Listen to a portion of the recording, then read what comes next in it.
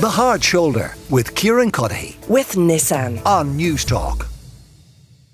We are going to talk first and foremost though about the weather, and I am joined by the head of forecasting at Met Eireann, Evelyn Cusack. Evelyn, what's the situation around the country at the moment?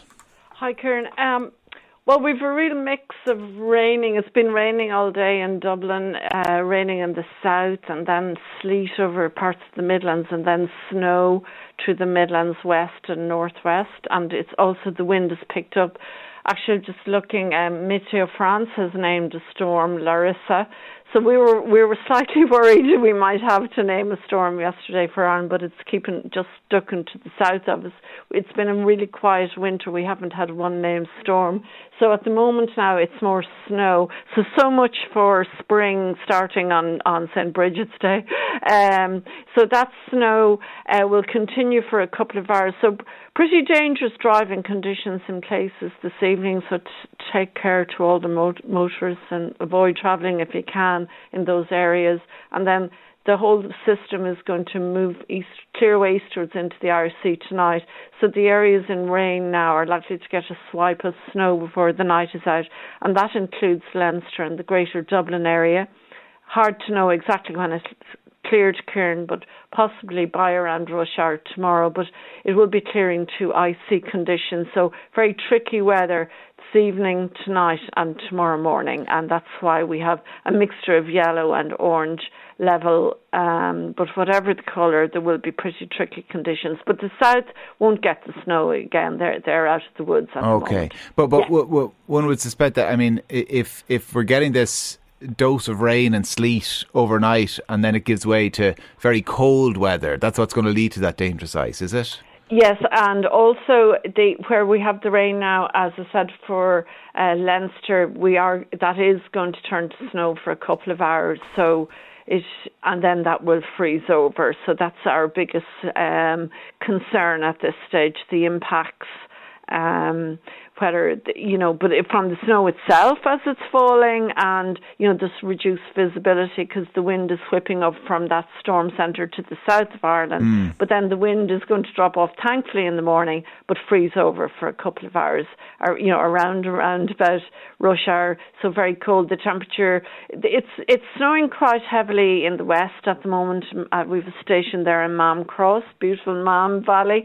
But that snow will clear before midnight, but then freeze over tonight. So really very wintry everywhere, mostly. You can think of it that way. And beyond that cold spell then tomorrow that's going to lead to those icy conditions, how's the weather over the next couple of days looking?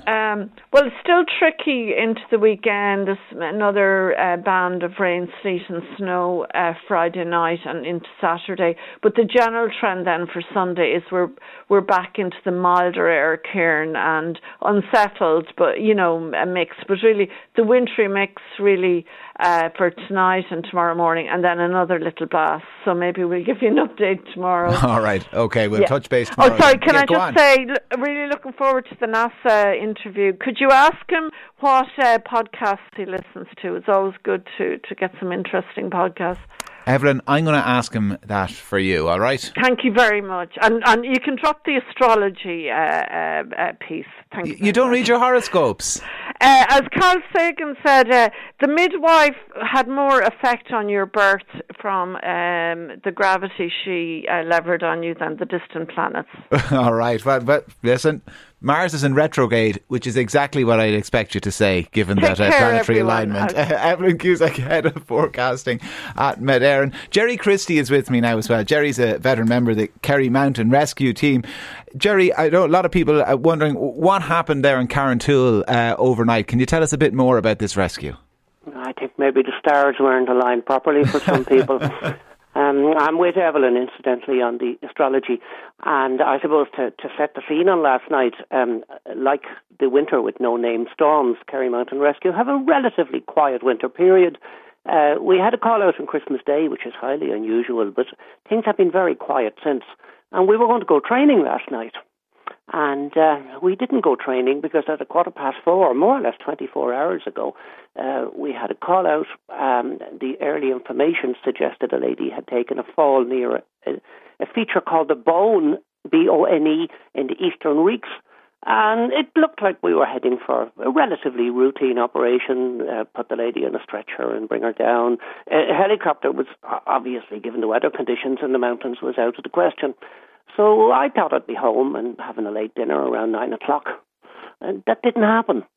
What actually quickly became apparent was that the lady was one of a party of 6. And she had taken a fall. It turned out later in the night, and I'll skip ahead, she was able to walk off the mountain, but the other 5 people witnessed her fall, and they were perched on precarious ledges in seriously inaccessible ground. I think they had made a minor navigational error.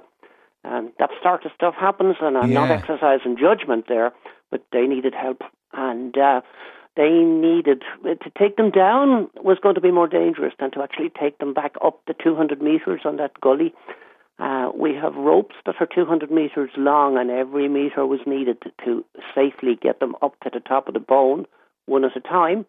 You got them to climb up to get them down from the mountain? We got them to climb up while they're hitched to a rope, and the rope is hitched to a belay at the top, and there's no slack in the rope, so if you slip, the rope is going to stop you going any further, and it lends great, I suppose, reassurance to people who would be nervous.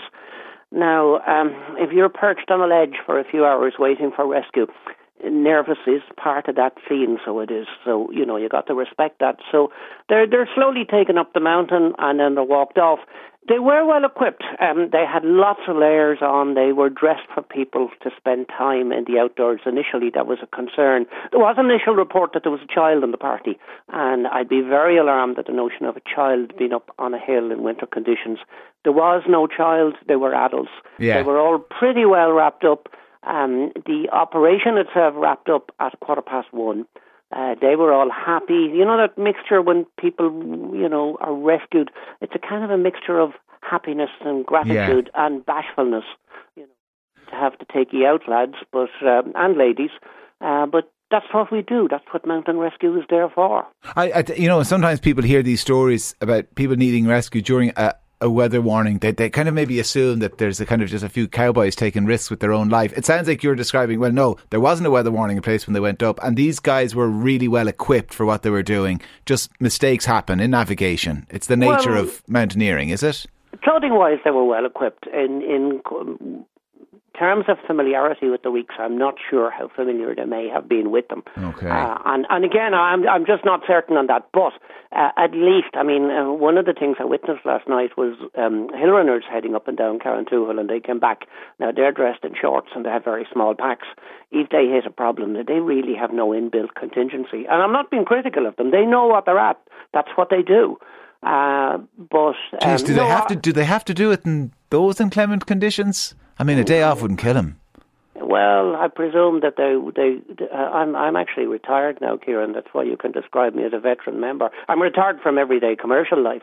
But I presume if you're at work and you're building up your fitness for some event, you got to put a head torch and go out in the dark. And, people head to the mountains. It's never my business. I've lived in Kerry since 1984. The amount of pleasure I've got from the mountains is immeasurable. It's never my role to dissuade people from going to the hills.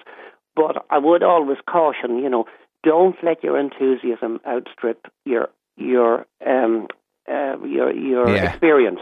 Good. And I think that happens quite frequently.